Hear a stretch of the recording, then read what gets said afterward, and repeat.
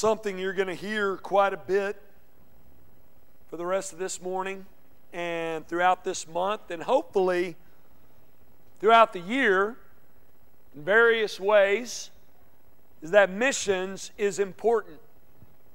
Missions is vital. We believe that. The question is, do you? How many of you believe it? How many of you believe that missions is important? Let me ask you this, without a show of hands. I won't put you on the spot.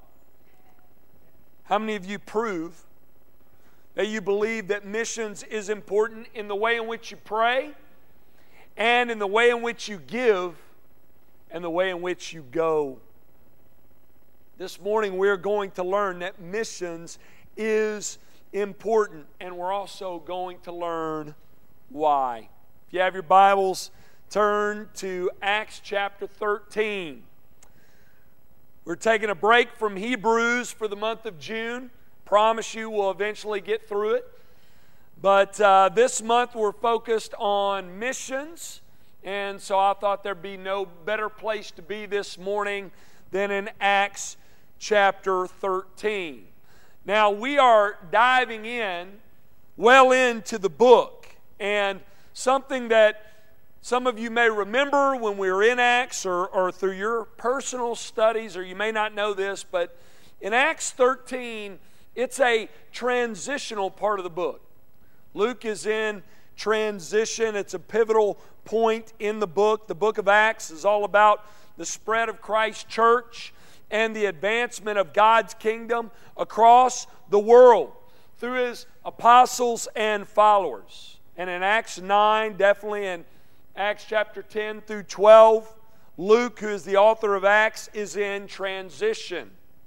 His focus is turning away from Peter and his ministry to the Jews in Jerusalem, and is turning toward Paul and his ministry to the Jews and mainly the Gentiles. And this morning we're going to be looking at verses 1 through 12 and focusing in on the beginning of Paul's mission ministry. And what we're going to learn from this passage is that missions is vital.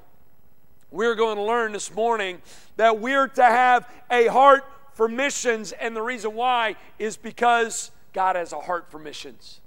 If we have a heart for God, we should have a heart for the things He has a heart for, and He has a heart for missions. Therefore, we should have a heart for missions. You follow that? Yeah. We're to have a heart for missions because God has a heart for missions. Why have a heart for missions? Point number one, because God does. He wants to be known and worshiped everywhere.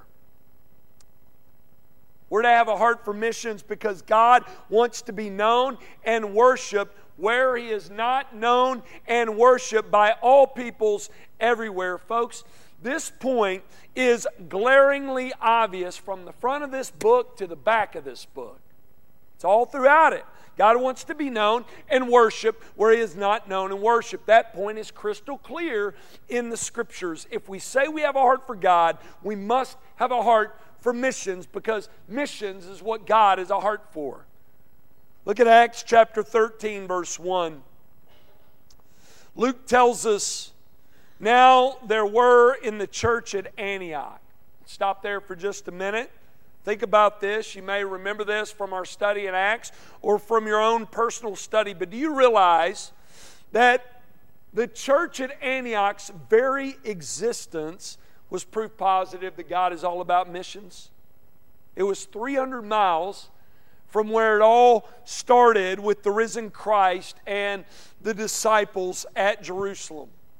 This was a godless city filled with wicked people, and God, through persecution in Jerusalem, moves His people out and eventually into this city to plant this church. Jesus said in Acts chapter 1 verse 8 that after His disciples were witnesses for Him in Jerusalem and Judea and Samaria, they were to be His witnesses to the ends of the earth. And Antioch is very much part of this great work. Luke tells us that this church was made up of both Jew and Gentile. The dividing wall of hostility that Paul talks about in the book of Ephesians came crashing down in this city with this church. And folks, what takes place in this church has been on God's heart since the beginning.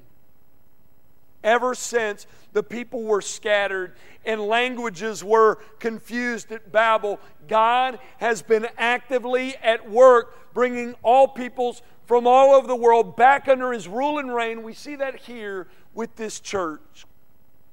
Like the church in Jerusalem, Antioch was a great church. We're told by Luke in Acts that the Christians in Jerusalem filled Jerusalem with the gospel message, the teachings of Jesus.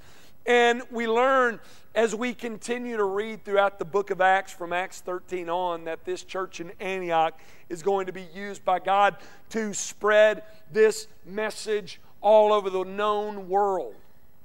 Why? Because God has a heart for missions. His desire is to be known in worship where He is not known in worship. Though He wants the church here at Antioch to continue to grow and thrive, though He wants great leaders to lead His people there and wants His people to make disciples in and through the ministries of that church, and wants more people in this godless city brought in to His kingdom through the work of this church, He has plans to use this church and take His message elsewhere. Same is true of us. Same is true of us, fellowship. The work that's taking place here should never stop here. It should start here and go out from here. Look at verse 1 again. Now there were in the church at Antioch prophets and teachers: Barnabas, Simeon, who was called Niger, Lucius of Cyrene, Manaen, a lifelong friend of Herod the Tetrarch, and Saul. There are a few things I want you to see here. Here Luke gives us a list of the leaders, the prophets, and the teachers in Antioch. And I want you to notice the diversity of these men. I believe these men listed here in Antioch probably reflect the diversity going on in this church. This city, the city of Antioch, was a melting pot of all different kinds and types of people. Some have said that all the Roman roads crossed through Antioch. And notice the diversity of leadership. You have Barnabas, you know him, right? He was a Jew, a Levite from Cyprus. You had Simeon, who was called Niger, which means black. Many believe him to be a black man from Africa. Some say he was Simon of Cyrene, who carried the cross for Christ, but there's no evidence to support that. There was another North African man by the name of Lucius of Cyrene. You have Manaen, who was a wealthy man, a lifelong friend of Herod the Tetrarch. Now, this is not Herod from the book of Acts we read about in Acts chapter 12, but the son of Herod the Great, the one Jesus was sent before His crucifixion during His trial, the one who had John the Baptist beheaded. The word used here indicates that Manaen grew up in this royal household with Herod. There were probably childhood friends. Now, folks, can we just stop here for just a minute and admit that that's awesome? I'm reminded here of the fact that there are so many stories we'll never hear of God's great changing work. I want to know Manaen's story, don't you? How does this guy who grew up in this godless household end up 300 miles away from Jerusalem serving the Lord in Antioch? God did a work, didn't He?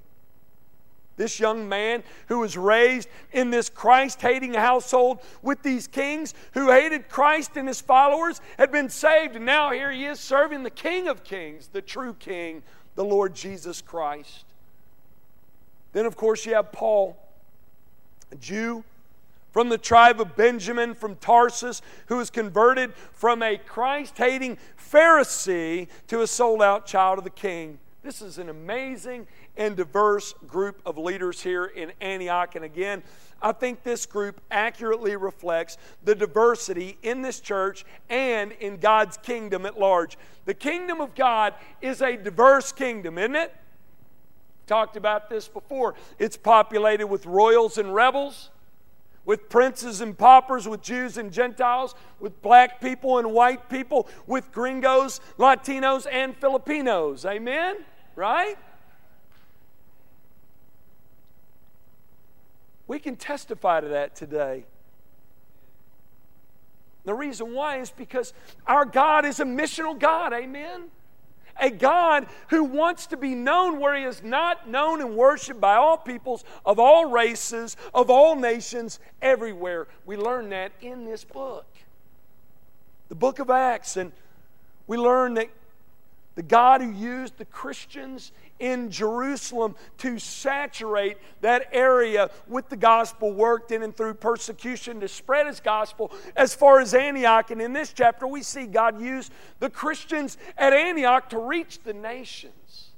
Look at verse 2. While they were worshiping the Lord and fasting, the Holy Spirit said, "Set apart for me Barnabas and Saul for the work to which I have called them." Then after fasting and praying, they laid their hands on them and sent them off.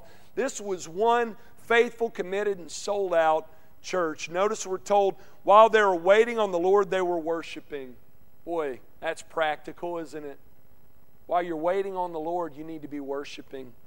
While they were waiting on the Lord, they were worshiping Him. They were devoting themselves to prayer. While they were waiting on God, they were worshiping and serving Him. We're told that the group of men mentioned in verse 1 were prophets and teachers. I'm sure during this time they were busy serving the Lord by serving His Word, and they were devoted to prayer. Notice it also says they fasted. They replaced food with prayer and devotion to God. They were faithful to do what God had called them to do until He called them to go and serve Him elsewhere. And folks, this is a great example for us.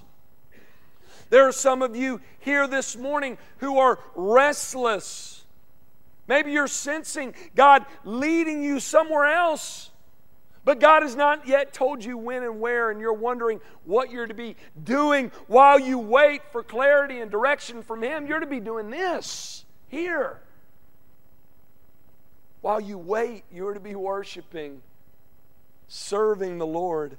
We're to be faithful to do the last thing God called us to do until He calls us to do something else. Pretty practical, right?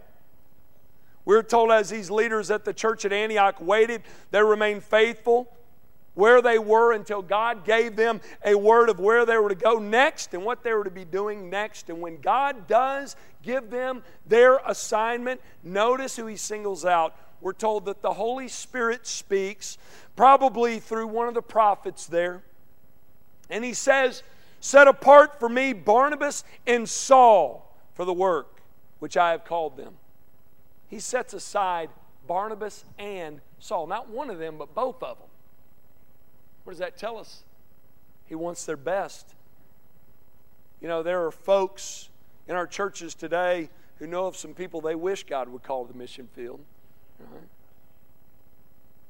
And some of those same people are hoping that God never calls away certain people because they want to selfishly keep them right where they are. Imagine being in this church in Antioch and you receive word that God wants both Barnabas and Paul to leave. Some of us would be devastated by that. But how does the church respond? We're told in verse 3, after fasting and praying, they laid their hands on them and sent them off. They sent their best away to do this great work. And the fact that God calls these two great men of the faith out, and the fact that the church did not hesitate to send them off, should show us where missions falls on their priorities. Way up there. Not the rest, but the best they sent. Folks, how important is missions to you? How would you feel if God sent our best away? How would you feel if God were to call you or your spouse? The example we see in Scripture is We're to have our yes on the table if and when He calls. Every one of us are to have our yes on the table if and when He calls. Jesus also tells His church that we're to be faithfully praying to the Lord of the harvest to send out laborers. Jesus commanded us to pray that God would raise up people from our house and from our church to go and serve the Lord by serving His gospel to the nations. Have you been faithfully praying that prayer? It's one of the challenges in your Bible study you're taking home this week. The challenge is for you and me, for us as a church, to begin praying that God would raise up missionaries from Fellowship to get up and go. There are a lot of great things happening at this church that have been happening over the years, but this is something I haven't seen all that often in my 7 years here. I've not seen very many getting up and leaving. Listen, church, we're not only to be a receiving church, meaning taking folks in and training them up, but we're also to be a sending church. We're to be sending them out, not just a receiving, but a sending church. We need to be praying to the Lord of the harvest that He would call out and set apart our best, not the rest, but our best for His kingdom work. That's what Jesus said. Christians at Antioch did. They devoted themselves to worship and prayer. And when the Holy Spirit said, I want Barnabas and Saul, they set them aside, no question. Why? Because they had a heart for missions. Why did they have a heart for missions? Because they had a heart for God who has a heart for missions. He wants to be known and worshiped everywhere. So that's the first reason we're to have a heart for missions. It's because God does. Second is this, so that people everywhere can hear God's truth from His Word. We're to be all about missions. We're to pray for missions. We're to give to missions. We're to go on mission with God so that people everywhere can hear His truth from His Word. Look at verse 4. So being sent out by the Holy Spirit, just underline how often you see Holy Spirit in this passage. We'll go back to that. So being sent out by the Holy Spirit, they went down to Cilicia, and from there they set sail to Cyprus. Here's a map up on the screen. The first mark there is Antioch, and then the next one, go to the next one there. There is Cyprus right there. That's where they went. Saul and Barnabas and Mark, they headed in that direction. Cyprus was a few hundred miles away from Antioch. Look at verse 5. When they arrived at Salamis, they proclaimed the word of God in the synagogue of the Jews, and they had John to assist them. So we're told that when they got to Salamis in Cyprus, they went to the Jews first. Normal pattern that Paul would do. He would go there first because he had a knowledge of the Scriptures. They had a knowledge of the Scriptures. He knew how the Scriptures pointed to Jesus, so he could get them to Jesus pretty quickly. And also, if they went to the Gentiles first, the door may be closed for the Jews later on. So it's a good strategy. Verse 6. When they had gone through the whole island, as far as Paphos, seems to be their last stop, they came upon a certain magician, a Jewish false prophet named Bar-Jesus. He was with the proconsul Sergius Paulus, a man of intelligence who summoned Barnabas and Saul and sought to hear the word of God. So notice here, they go throughout this whole island sharing Christ, and we're not really told that there had been much of a response, right? You would think Luke might record that for us, but doesn't seem like there was. Now, we do know that Christian missionaries had been through here before. In Acts 11, we're told after the death of Stephen, believers were scattered as far as Cyprus, and that believers from Cyprus traveled to Antioch to minister there. Now they're going back to Cyprus. So there had been a response to Christ in the past, but there did not seem to be a big response initially with Paul and Barnabas. But notice they continue to be faithful, don't they, to the Lord, do what He sent them to do. They work their way through the island. They come in contact with these two individuals in Paphos, which is all the way on the other side of the island. Let's go to the next slide. Look at it here. Go to the next one. There's Paphos right there, all the way on the other side of the island. They encountered two people there. We're told one of them, Sergius Paulus, was a great leader, a proconsul, which in this day was a governor who had been appointed by the Roman Senate. And we're told he wanted to hear more from Saul and Barnabas. Luke tells us he sought to hear the Word of God. Chances are good word had spread across this little island about Barnabas and Saul's message, and it caught the attention of this Roman leader who wanted to hear more. Sergius Paulus was obviously a spiritual person because he's running around with this magician and seer by the name of Bar-Jesus. But apparently Bar-Jesus wasn't giving him what he was looking for, which is true of all the false belief systems and false religions of the world. So he calls upon Barnabas and Saul for answers. God's doing a work here, right? He's obviously at work on both ends, on both Saul and Barnabas' part and on Sergius Paulus. He's been working in Antioch at the church there, and they set aside Paul and Barnabas and send them out, and he's working in them. They're remaining faithful in the power of the Spirit to share this message, and he's obviously been working in Sergius Paulus' life as well, and God providentially brings these two parties together. God is all over this encounter, is He not? He has orchestrated this meeting. And the reason why is so that peoples everywhere can hear this truth. He wants this person to hear this truth. That's why God sends them out. That's why God places it upon your heart to go and others to hear. He's working here. Folks, this is why we're to be all about missions. That's why we're to have a heart for it, because God has a heart for it, and we must be willing as believers to join Him in this mission because He has people who He wants us to speak with so that He can be made known. And get this, they will only come to know the truth of the gospel through His Word. And for them to hear that Word, we must share it. We must share it. For this word to be known, it must be shared. Therefore, we must go and share it.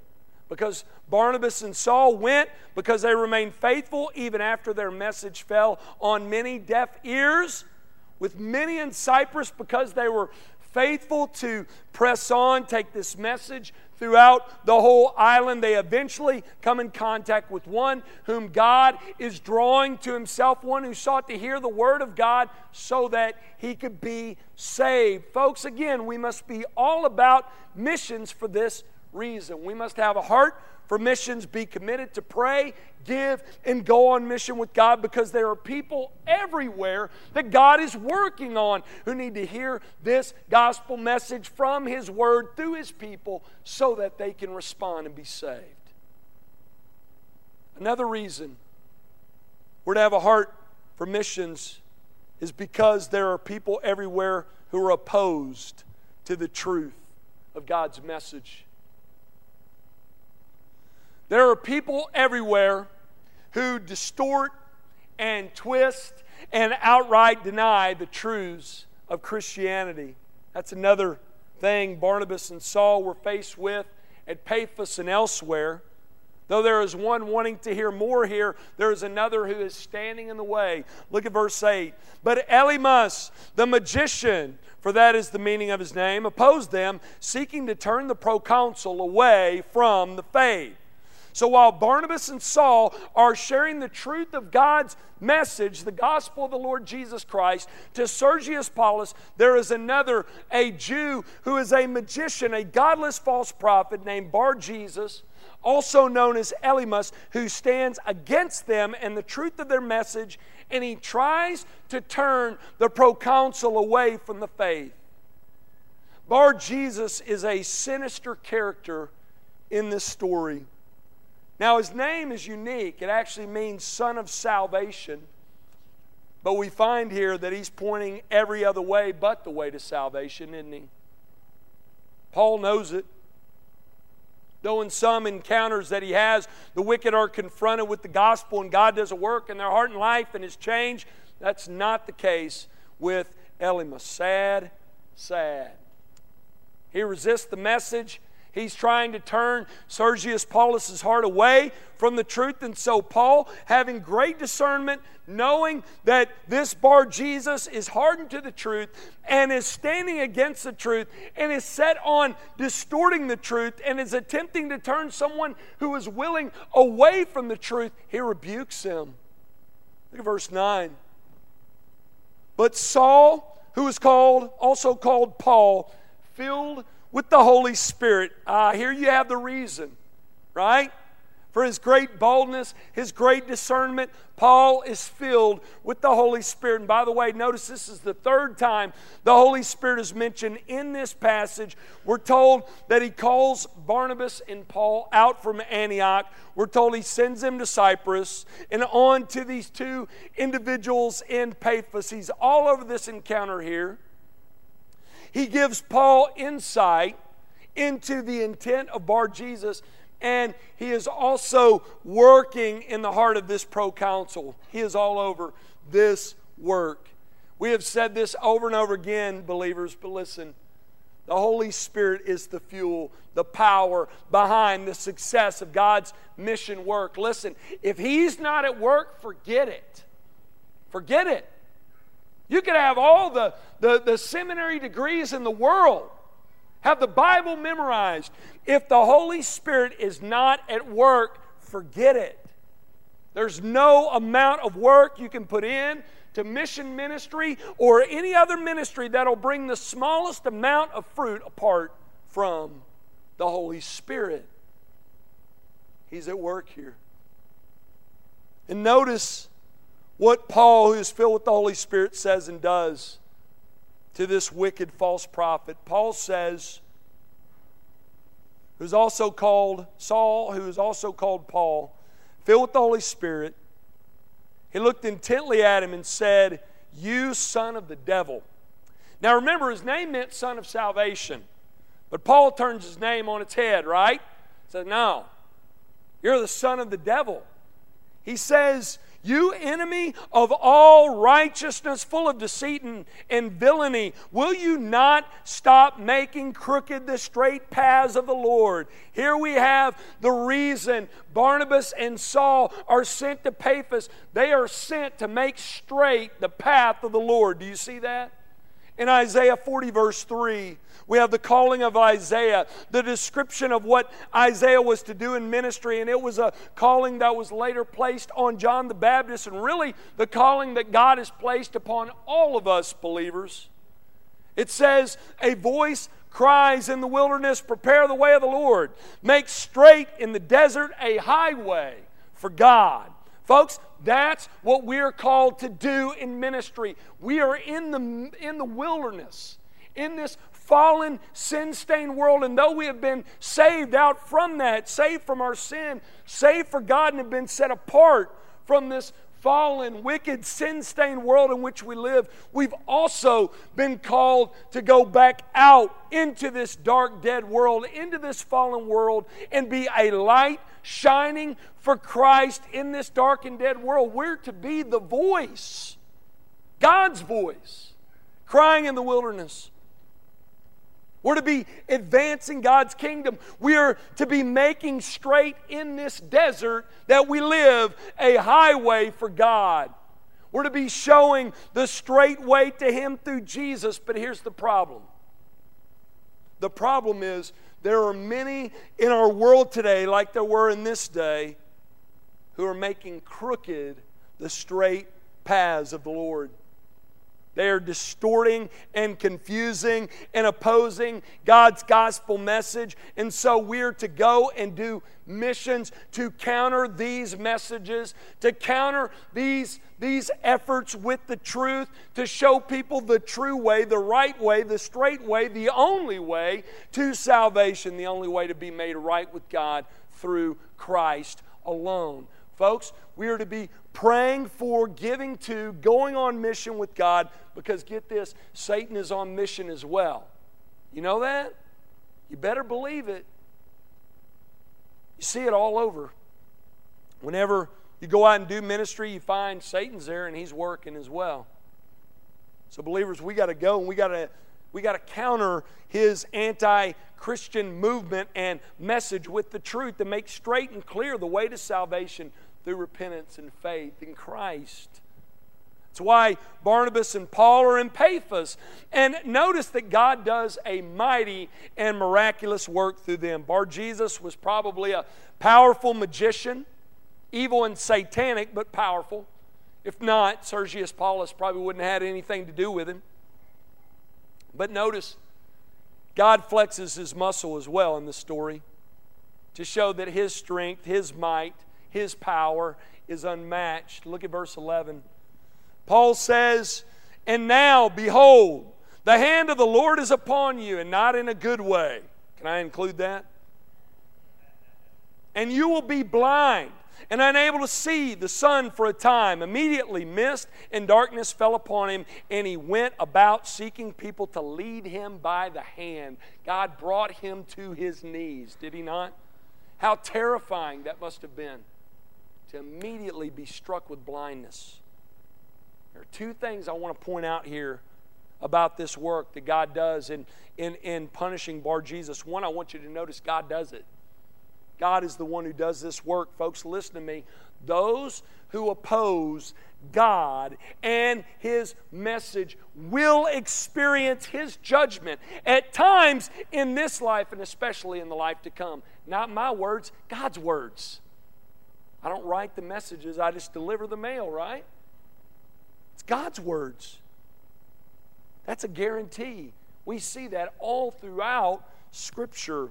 Another reason God does this work is to also bring credibility to His messengers and to His message. God wants to draw attention to His gospel message. At the end of Acts 4, we learn that the church prays that God would pull out all the stops and do whatever by any miraculous means necessary He would work to draw attention to His message and draw people to Himself through His Son, Jesus. That's what happens in this story with Sergius Paulus, which leads us to our final point.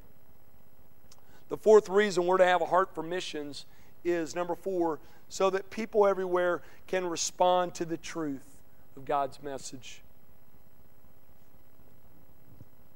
After hearing the gospel message from Barnabas and Paul, and after hearing Paul's rebuke of Bar-Jesus and seeing this great display of God's power, Sergius Paulus is ready.